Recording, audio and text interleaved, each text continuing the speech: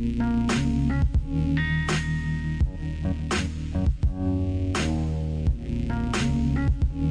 got everything? I got everything. I got Got your coffee? my coffee, got my cigar. Now, why do you, so I had to get your coffee today. Yes. And I can't just go and get you an Americano. No. I have to say to them, I would like a grande Americano with room, 2 cups, Double cup. 1 sleeve. One sleeve. That's right. Okay, so I sound like a total jerk when I go to Starbucks to get you your special fancy It's drink. not fancy. There's nothing fancy Oh about no, it. no, the drink itself is fine, but I need 2 cups for 2 baby cups hands. for You baby can't hands. handle and It's a sleeve. hot. If you have 2 cups, you don't need a sleeve. No, I like the sleeve. Oh my god, It feels good. feels Everything good about it. tearing down the creation and wasting trees and stuff. Yeah. I'm gonna get oil all up in this. That doesn't even make it. So when I do it, I have to say, "Hi, yeah, I'd like need a grande Americano with room, double cup, and a sleeve." It's for my friend. I have to do that because I don't want them thinking that I'm the jerk, and then I just go flat white, grande, boom, done. That's it. There's nothing wrong with All my right. drink. Welcome to Doctrine and Devotion. This is a podcast that explores the Christian faith from a Reformed Baptist perspective. Mm-hmm. We have some fun today.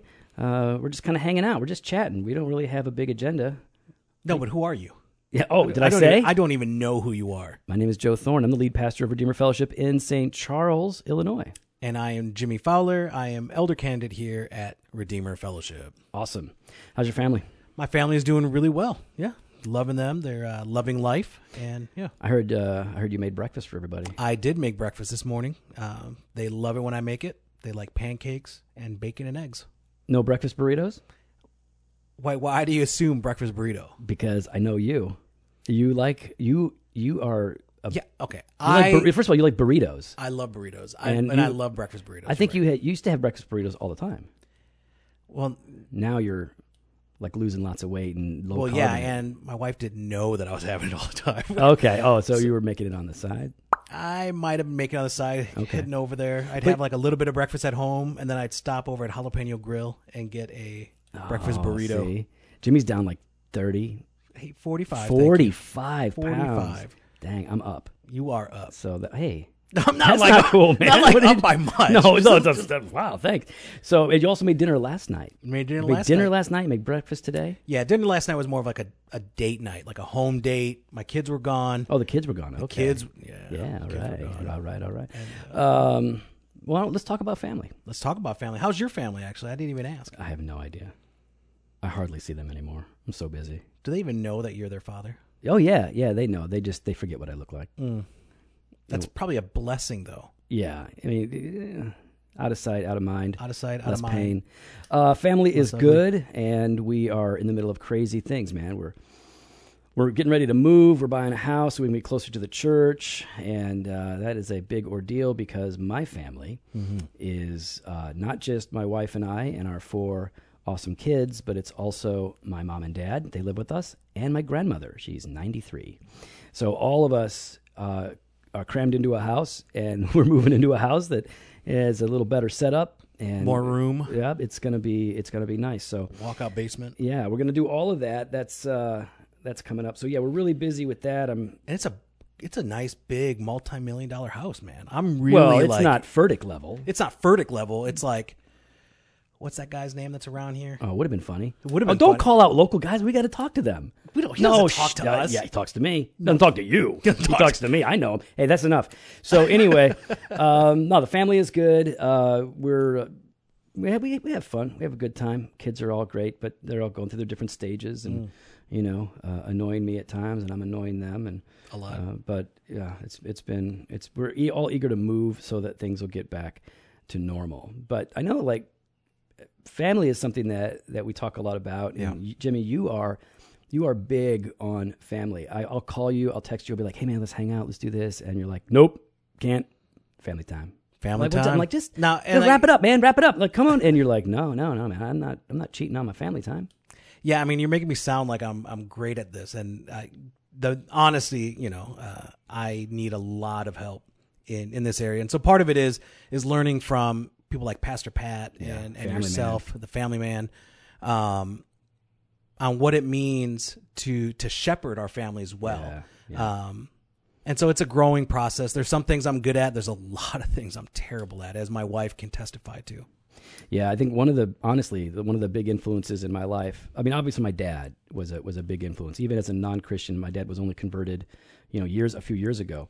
But all throughout his life, he was always very devoted, very attentive, a very good father. And he didn't have a dad growing up, so my interactions with him had a big impact on me. But I would say after that, if I'm being totally honest, the big influence and encouragement to me in being a good dad and a good husband came from our friend Steve McCoy.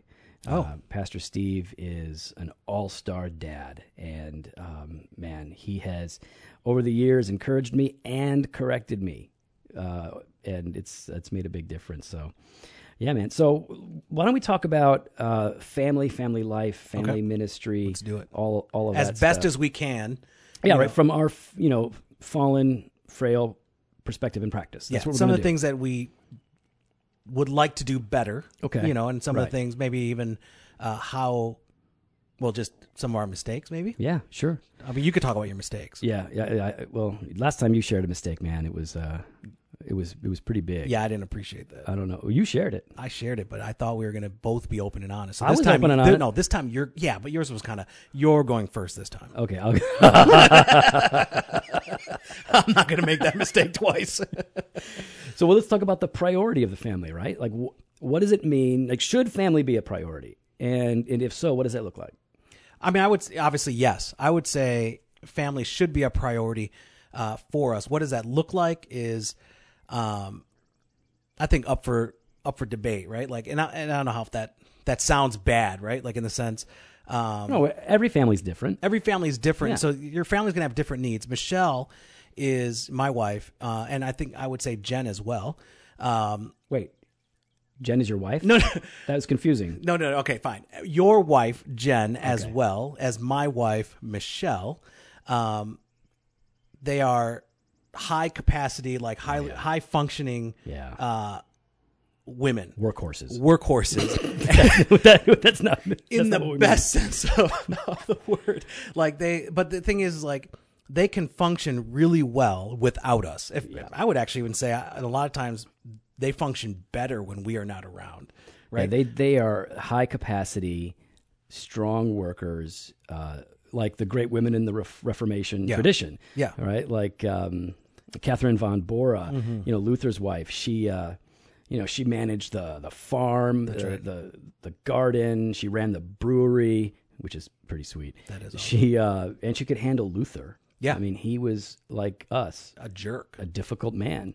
Typical man, yes. Yeah, or a jerk. Or a jerk. So so you were saying like our wives are high capacity, like strong women, And they understand the calling that God has given us and that God has given them. Right. In that I think have embraced that they share us, right? And so like we're not around, I think, as often as other husbands are. We try to be home for dinner, we try to be there at night. We try to be there on the weekends, and spending time and everything. But the reality of ministry is sometimes we're pulled away for meetings or for counseling, emergencies, or even sermon prep, trying to finalize, what we're going to say on Sunday. And so I think when I say priority to the family, I think what I'm meaning by that is that when we are with our family, the family comes first. Yeah. Right.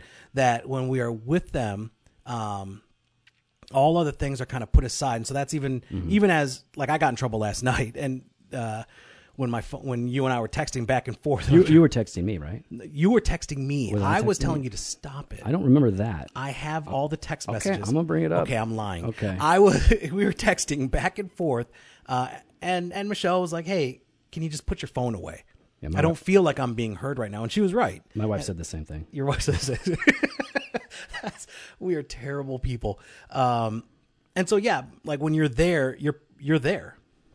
Yeah. So to prioritize the family would mean, I guess, that this gets complicated, but they come first. That's right. Right. They come first, but what that looks like and what that means is different. Like Exactly. one of the things that we like to say is that our families are our first ministry. That's right. But that doesn't mean that we don't have to say, I have to go, I've got to take care of this, or that we don't have to make sacrifices, with our family at certain times. Yeah. But certainly, like what you're saying is that they get our attention, that we That's are right. invested, that That's right. and really this breaks down into like different things, right? Like how do we disciple our kids and encourage our spouse, and how do we handle something like family worship and just being present, right? I mean, that's really what you're talking about here. Yeah. Like when you're there, you're there. I know Jen, for a while I was way overworking and very, very distracted all the time.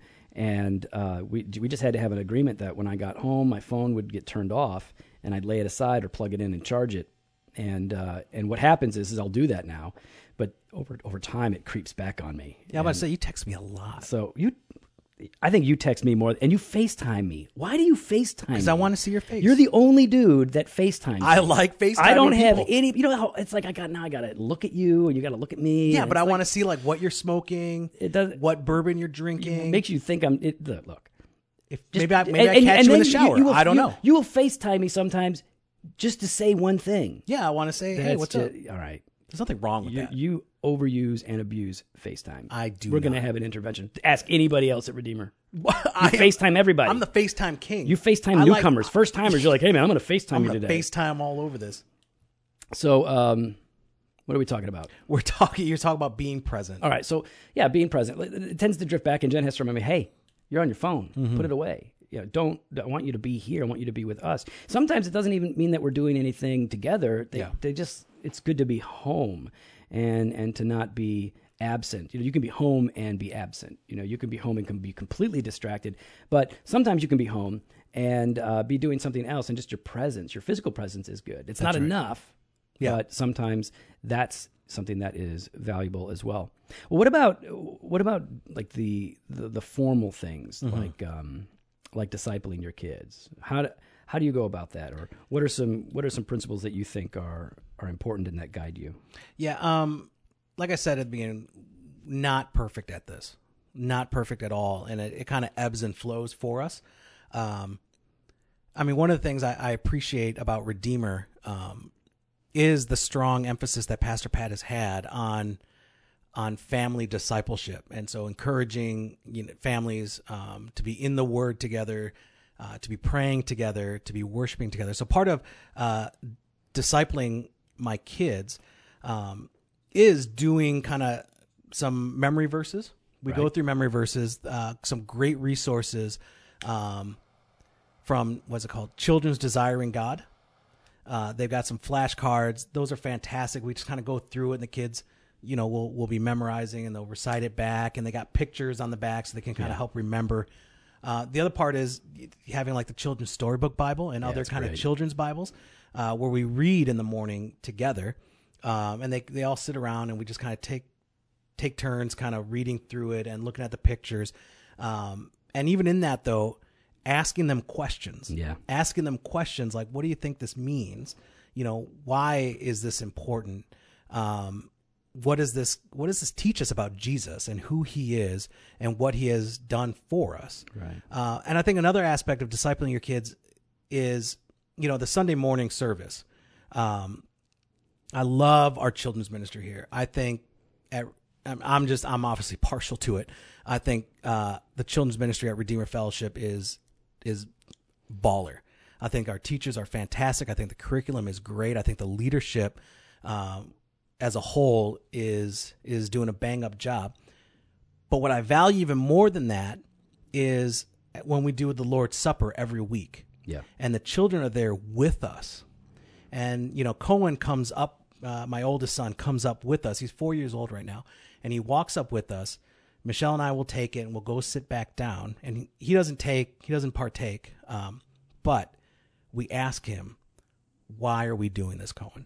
What does the bread mean? What does the cup mean? What does this all symbolize? And we talk about that for a few moments with him, the importance of it. And I feel like it's formative for him, right? Yeah, It's him learning at an early age the gospel, that we are sinners in need of God's grace, and that Jesus made a way and has redeemed us and brought us home. Yeah. So I guess for me, like I said, it's imperfect because my kids are 2, 3, and 4. And so it's kind of small and minute. We don't really go deep. It's not like we're into Calvin's Institutes at this time. But so how would you, as you've got some older kids, right, how do you disciple your children? I'd be interested to hear that. Yeah, well, I think the big principle for us, because we've done different things over the years, right? We've done catechesis, we've done the Jesus Storybook Bible, and so depending on the ages of our kids and the number of kids that we have and the stage of life, we've done different things at different times. So I think all of those are really good. I don't think there's just one way to disciple your kids. Yeah. Like family worship is great, and there are ways to do that. There's also ways to really oppress and freak your kids out with it. Oh, yeah. So I'm pro family worship, and we can talk about that. But I think the most important principle in discipling your kids is that prayer and the Word be a regular part, an integral, important place important in the life of your family. You right? sound like me. So words. it's like, okay, so Deuteronomy, for example, I just opened this up on my phone. Deuteronomy 6, you guys know this. Hear, O Israel, the Lord our God, the Lord is one. You shall love the Lord your God with all your heart and with all your soul and with all your might, and these words that I command you today shall be on your heart. You shall teach them diligently to your children, and shall talk of them when you sit in your house and when you walk by the way and when you lie down and when you rise. I think discipling your kids ought to be just a built-in natural part of daily life. So whether you're having dinner or you're going to the water park, that it isn't weird for Scripture to come up. In fact, it's normal. And like you said, lots of questions. I think it's important to not only instruct and to say, here, this is true about God, but to ask them follow-up questions to see like how they're processing it. And also, what do they believe? We don't shame our children when they admit, when they confess at some point early on, like, I don't know if I believe. Our oldest son, what's his name? Eli? Even I know better. Eli. Eli used to say, I don't know. This is hard to believe. This is confusing to me. And he would say, like, I don't know if I believe. Yeah. And later on, he was converted, and it really happened. I mean, we, of course, sowed a lot of seed and did all of this, but his conversion actually happened when he was at the Sojourn Youth Group here. That's right. And Jake was teaching, and Eli was converted. He came and told me, he's like, this just happened. And he didn't pray a sinner's prayer. He went from not believing to believing. Yeah. And so we just started talking. He told me, and we started talking. And I said, so you believe? I mean, because you used to say you didn't know if you believed. And he said, no, Dad, I didn't know if God even existed. I wasn't just wrestling with whether or not I believed. I was wrestling with, who is God? And this is like a, 10, 11-year-old kid. Yeah. So questions are good. Yeah, but I think just going back to that, though, and that example, I think first it's a testimony to how good our God is and the grace of God in calling your son. That's something that we all desire for our children, that God would rescue, would call them to himself at a young age, right, and that they would know him. But secondly, I think what's really incredible about that, and a testimony to, and I'm not trying to blow smoke around, but mainly Jen's fantastic, but in you, is there is an honesty there. I think there's, for a number of kids, Christian kids, and particularly even pastors' kids, this expectation, that they walk a certain way, they talk a certain way, right, they act a certain way, and they need to fall in line to that. And you guys, and I think we all need to create that space where our kids can be honest with us and say, I don't want to do this. I struggle with this. I don't understand this. I don't believe in this. Without saying, shut up, you believe. You shut up, you believe right now. No dessert. No dessert for you. Wow, you went right to dessert. I went, yeah, well, who cares about the meal? My kids don't care about dessert. My boys care about PlayStation 4. Okay, no PlayStation 4. There you go. Until you believe. And I think it's better for our kids to be questioning and asking of us now, rather than let them go off on their own in college or university or wherever else, where others are going to be influencing them, I think negatively. Yeah. Right. Yeah. I think the honest space, and, we're not going to do a podcast on pastors' kids because this is really for everybody, and that would be pretty narrow. But, one of the stereotypes is that pastors' kids are, just as you said, really kind of locked up and locked down. And we push really hard against that. Our church does not have any weird expectations of our kids. Not that you know of. We all talk about it. Oh, really? Behind my back? Behind your back. Then we must be failing miserably because my kids are all weird, and they are not. They're not afraid to just be themselves, and we even talk to them about that. So I think that's good. But discipling your kids, I think for us, I would say it needs to be a part of the natural rhythm, and you can do different things in there. One of the things that we do is we pray all the time. But we pray. I love to pray for them in the evening, and I pray over them. And I lay my hands upon each kid. I go into their room and I say a simple prayer, but it is a prayer that always includes. Regardless of where they're at, I pray that God would bless them and keep them, that He would guard their hearts, that He would protect them from evil, and I pray that God would cause them to grow. That I pray that by God's grace they would love Him with all their heart and follow Him all of their days. And if I don't pray for them, if Jen doesn't pray for them, they're like, hey, we gotta. What's going on? We really need to do this. So prayer is definitely an important part of discipling the kids, the word. And then, yes, find the tools. If you like catechesis, use that. We'll link some in the show notes. If you want to use the Storybook Bible, do that. Family worship can be hard because you imagine it as we're all going to sit around and we're going to read the Bible and we're going to talk and pray. Pull our guitar out. We're going to sing a song. Oh, what Kumbaya? That's not a reference anymore. No, it is. Kumbaya. No, nobody sings that. I do. Is that a Hawaiian song? What does that have to do with anything? You look Hawaiian. You go back. I look like everything. Every single nationality. You pretty much do. You could pass for a lot of different I guys. do pass for a lot of things. I know. So, like when you get pulled over. That's DWB. Yeah. I feel afraid. What are we talking about? We were just talking about discipling our kids and doing the tools, and we're going to link to them. And I think next we want to talk about encouraging your spouse. Yeah, let's do that. Let's do that. Okay. So I think encouraging your spouse, I think there's two elements to this. I think first, how we talk to our spouse. Yeah. And two, how, I hate using the word encourage, so I'm trying to think of something. How do we help motivate, our spouse in their faith? Yeah. But I think also in their own callings Right. that God has given them, Yeah, right? That's good. Yeah, I think, when I'm looking at this objectively, I want my wife to be, and she wants me to be, this goes both ways. We want each other to be strong in the Lord and joyful. That's right. That's what we want. And so using the right words in the right way at the right time, to encourage them means we know them.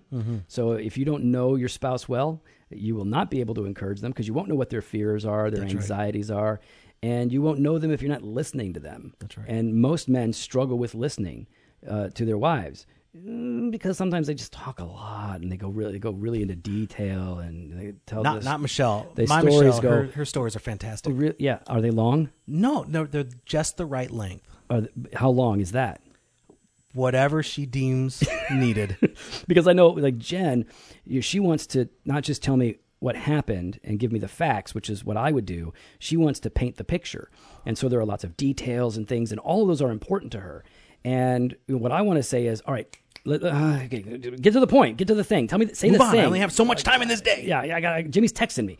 But that's important to her. So I got to listen. We have to listen to our spouses to understand them. And then we are able to actually motivate them, encourage them, direct them with the word and with the right words in every area that they're in. And there's different ways of doing that, right?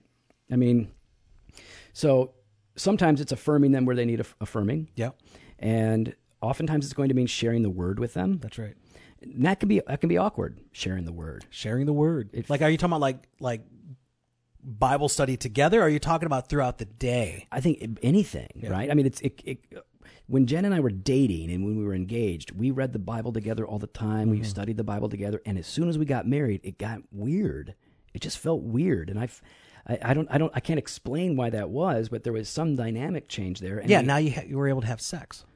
That was awesome, but that only takes up so much time. And so for you, the rest of the time we have the opportunity to talk and to dialogue. And when I would want to bring up scripture, or maybe she would, it felt just weird. I don't, like I said, I don't have an explanation for that. So, but I think it feels weird for everyone at first, though, right? Like I think so, because for Michelle and I, we do this off and on. It's not like we're really great at this, and the onus is on me. It's not Michelle's failure in this regard. It's my failure as a husband and as a father, called to shepherd my family. That we try to at night. We go through something together.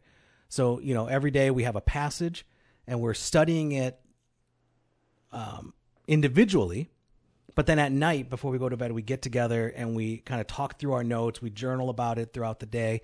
If there's something that comes up during the day, we'll send that to each other. And then at night, we go through it and we pray for each other. We pray for our kids. And at first it felt really awkward, right? Like it felt like not like a class, but it just felt weird, like unnatural. Like, shouldn't we be watching Netflix right now and chilling? Like, why are we sitting here around this? And if it's counterintuitive, but it's so important, though. It really is so important for our family, for my faith and for my wife's faith, that we are spending time together, encouraging each other in our faith. It's not going to feel natural until it is. That's right. And you've got to start by laying the foundation, building the structure, and eventually you build this home that you live in, and it's your home. It feels natural, but it does take time. And there's different ways that I encourage guys and husbands and wives to encourage each other in the Word. And one way is to simply share what God is teaching you.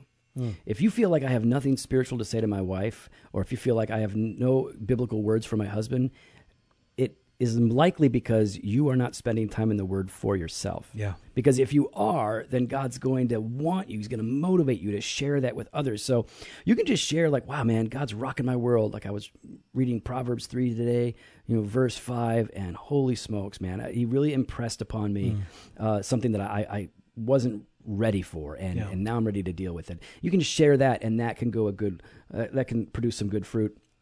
Another thing you can do is you can ask them if you know that they're in the Word. What are you reading? Yeah, what's going on? And you got to be sensitive there, because if they weren't in the Word that day, or if they haven't been meditating on Scripture recently, they might feel like you're checking up on them and condemning them.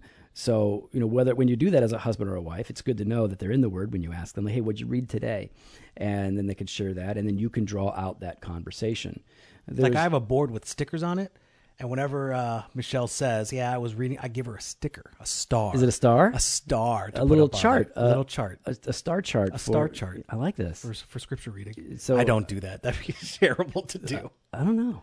No, that's a terrible I'm idea. going to try it. Don't try it. Don't try it. I used to say to my wife, when we first got married, I'd be like, how'd it go in the Bible today? What'd you read? And she'd be like, what are you talking about? And I would say, well, you read the Bible, right? And she said, no, I didn't get to it. And I would say, well, why not? Like, open that Word, baby. Get going. Read that Bible. Because that's what you and I would say to each other. Yeah. Like, hey, man, get off your butt. Read that Bible. That's right. Like, yeah, take but it you seriously. Can't do that there. It does no. not work. You know what it did? It made her mad and resentful. Yeah, she I think she was like, I ain't reading my Bible now. Nope. You bossing me around, telling me to read my Bible. So, one of our church planters, Tom, he's planted a church in Naperville, and I know he does this. He'll get up in the morning, and he gets up early and he has his quiet time. But before he goes out and works, he'll make his wife some coffee, and he'll lay out her Bible and her journal that she likes, and he just kind of sets a place for her, and he leaves. And she loves. He's an all-star, man. My gosh! Now everyone's gonna be listening. Our wives are gonna want that. Oh man, I ain't doing that. I'm not doing that. Tom, good for you. Thanks, Tom. Thanks, Tom. Making us all look bad. No, I mean it's cool. He just knows, like, that encourages her, that motivates her. It's very loving of him. And I think it's like she's like, oh, cool. He's already got me set up. Whereas she's got baby and all this stuff going on, and maybe it'd be harder if he didn't do that. So yeah, there's different ways to do it. But I think you got to know your wife. You got to know your husband. you have to be ready to speak encouraging words and sometimes corrective words Yeah. in order to motivate them. And I think another aspect of encouraging our spouse is, and I don't think we have to dwell too long on this, but is in the calling that God has given them, and I mean that in the sense of vocationally. There are some wives out there that are called to be at home, and there are some wives that sense a call to wider ministry, or even to just employment. Right. And we want to encourage our spouse in that, because I think sometimes as conservatives, there's an impression out there, I would say, and I think I'm using a very broad brushstroke of, the wife is supposed to be home, barefoot, pregnant, making us a sandwich. And I don't think that's right. I don't think that's helpful or healthy or biblical by any means. For Michelle, I know that God has called her to be a nurse. She's got all her training as a nurse. She's at home right now with the kids, and when she's ready, and I want to encourage her in that. Michelle, when you're ready, go. Right. Go do that, because I know that's what God has called you to do. Yeah. Plus the paycheck.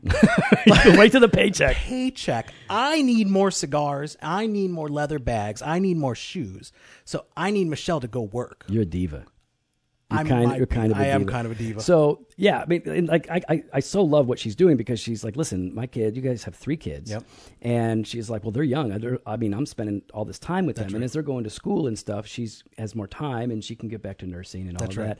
that. I think that's really good. So I think you're totally right. Understanding your wife's calling or your husband's calling, and really locking arms with them and saying, hey, I'm for you in this. That's right. Obviously, sometimes what somebody says is a calling isn't a calling. It's just a distraction. Yeah. And then you have to regroup. You have to confront that and deal with it. But in the positive sense, what you're saying, absolutely. What about having fun?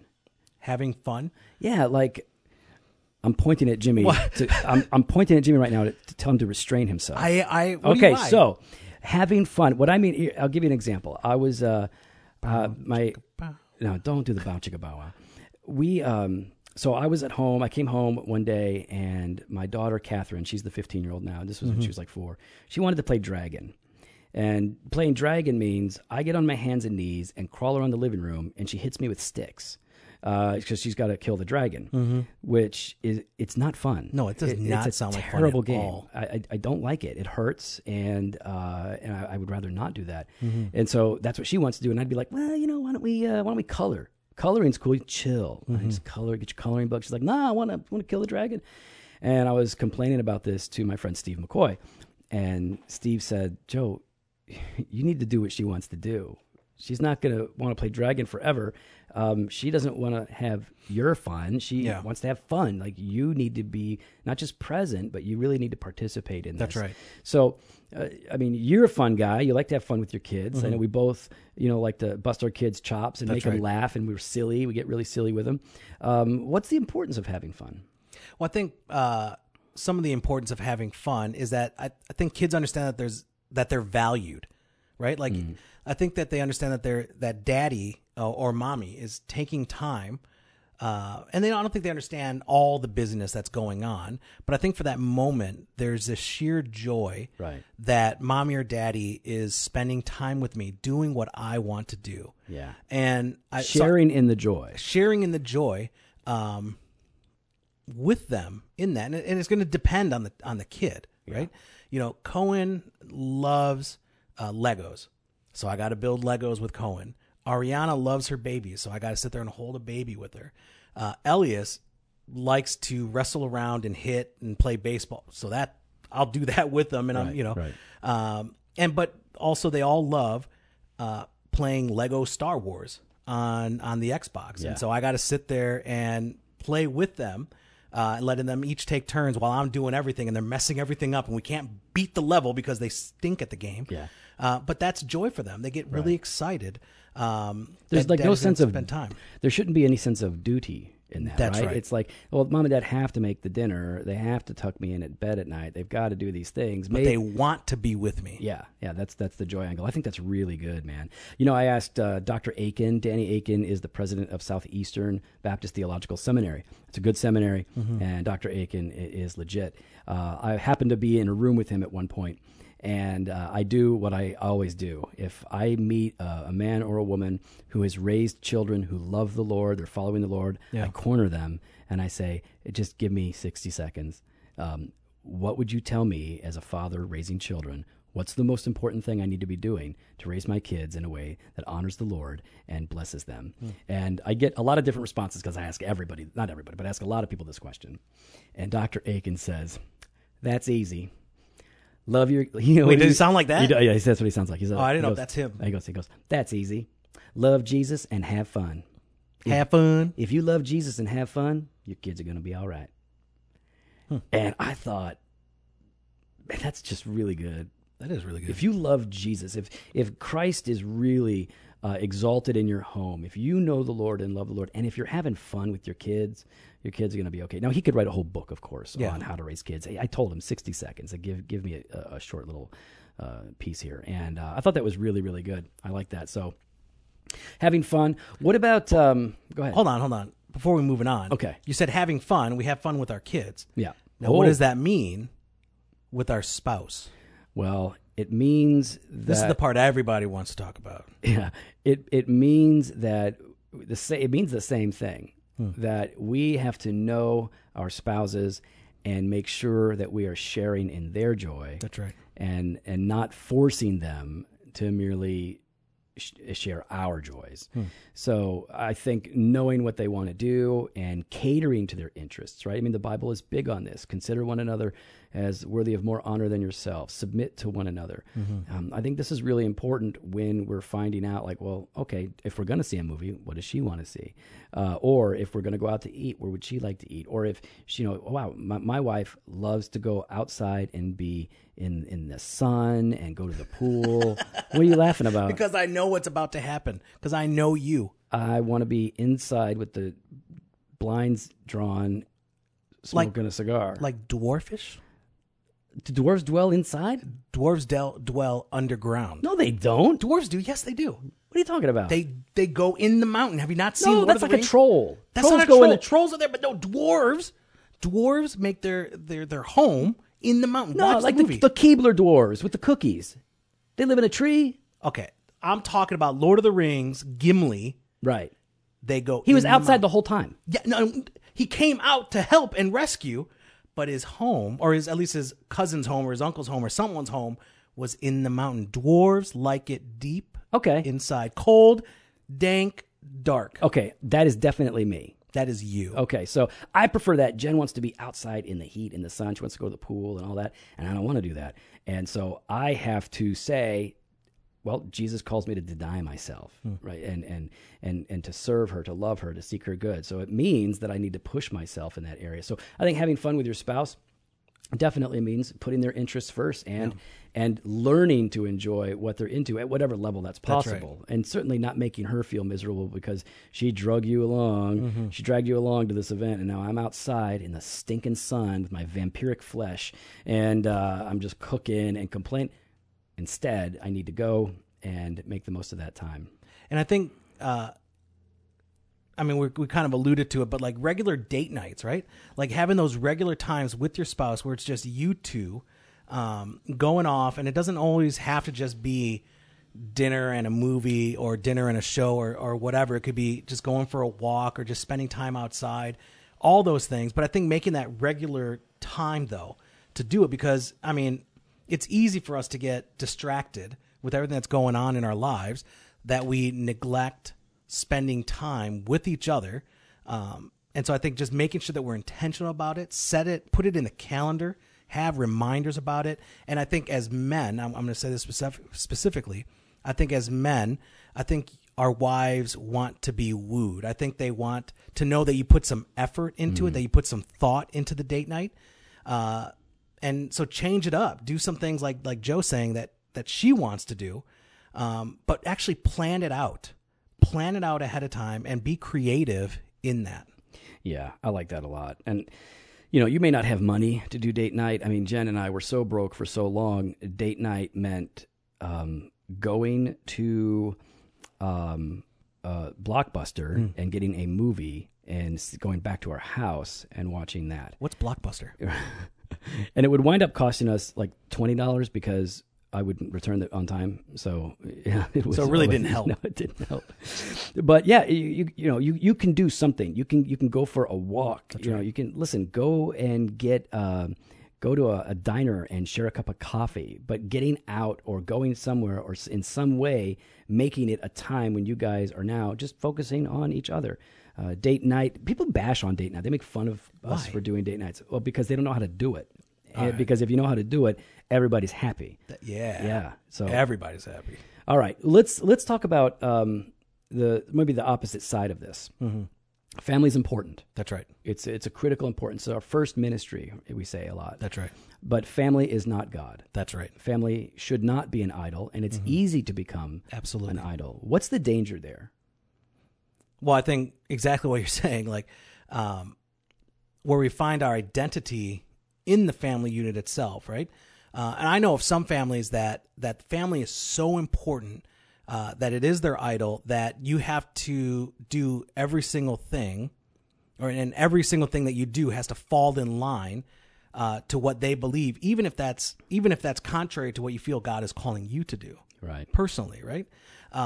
And so I think there's a danger there because, like you said, it's idolatry.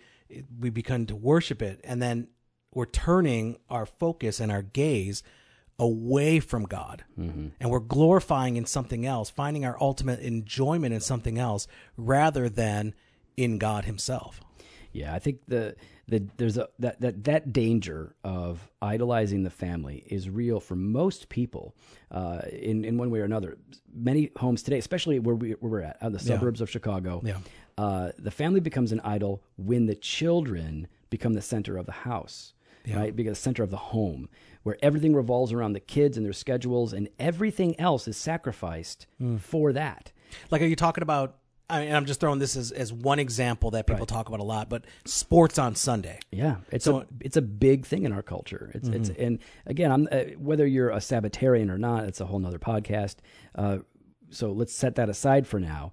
When you allow your children and their interests, and sometimes your interests forced upon them, when you allow that to dictate everything else, that imbalance can create a lot of problems, and it can short circuit the spiritual growth of your family.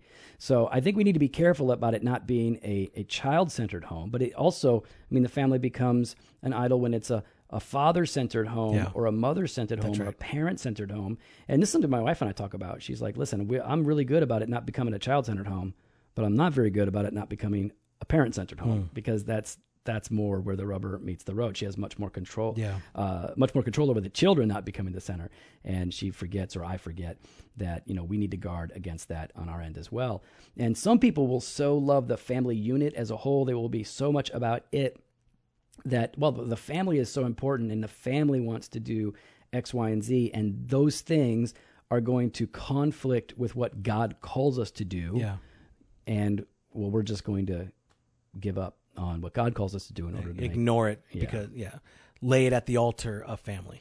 So you're not the center of your house. Your wife's not the center of the house. Your kids are not the center of the house. Who's the center? Christ is the center of the home. I'm going to Jesus juke this. That's right. Christ is the center of the home. And so what does that mean, Joe? What does that mean? And if possible, what does that look like? It would have been better if we prepared for all this. I think that when we say we want God to be the center of our home, that Christ is the center of our home, it means that His reign is made evident there through our values, our habits, our traditions, our joys, that Christ and His Word come to characterize and influence and guide all that's happening. Yeah. So that, yes, there are baseball games, and there are camping trips, and there's date night, there's all these things, but ultimately Christ has authority over them and frames them in such a way that they are governed by faith and love. Mm-hmm. That might be a way. I mean, I'm working it out in my head right now. Yeah, so it's not just a home that has the cross displayed everywhere or pictures of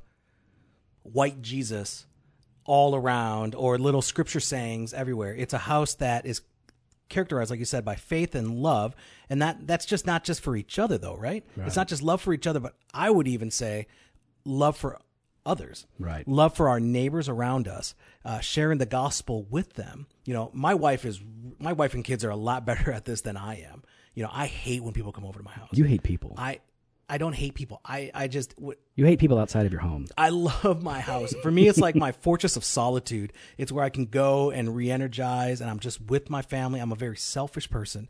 And so, you know, we have neighbors around us, and we all like to get together and hang out, and they like to barbecue, and I like going to their house. Right. I like going to their house, eating their food, drinking their beer. But I hate when they're like, hey, man, we're going to come on over, and they all come over, and they drink my bourbon, they smoke my cigars, they eat my food, and I'm just like, man. But Michelle and my kids are always, and for my kids, it's just natural. They don't understand, you know, they don't understand our culture right now, and how to, well, where the culture tells us to kind of keep quiet and not share. They're sharing with their friends. They're asking them and inviting them to church. They're inviting them to VBS. They talk about praying to God and everything, and so they're just more open. They're much more open, yeah. And Michelle is much more loving and intentional in getting to know neighbors, specifically the wives, and spending time with them and sharing her life and sharing their life and even counseling some of them through some of the things that they're going through. And I think that's also part of that is not being like me. Don't be Jim, right? And be isolated. It's growing. We're in our weaknesses because I'm the same. Like Jen and I are both introverts, and so naturally, you know, we're wired to just chill and be by ourselves. Yeah, and so we have to push ourselves. Yeah, that too, and we have to push ourselves to be more hospitable and open. And you know, the Bible's calling on God's people to be hospitable. That's right. Means that hospitality is inherently, if it's done right, a God-centered discipline. That's right. God's calling us to do this, to not just focus on our family, but for our family to be open and to be outreaching, yes. to be welcoming, so that we can treat outsiders like insiders. That's right. So that, you know, people, you need a place to say you can stay with us. You don't have anywhere to go on Thanksgiving, you can come with us. Yeah. Or just in general, I want to share my life with you. Yeah. And that's not natural for you and me. No, it's not. But it should be a supernatural byproduct of Christ increasingly becoming the center of our home.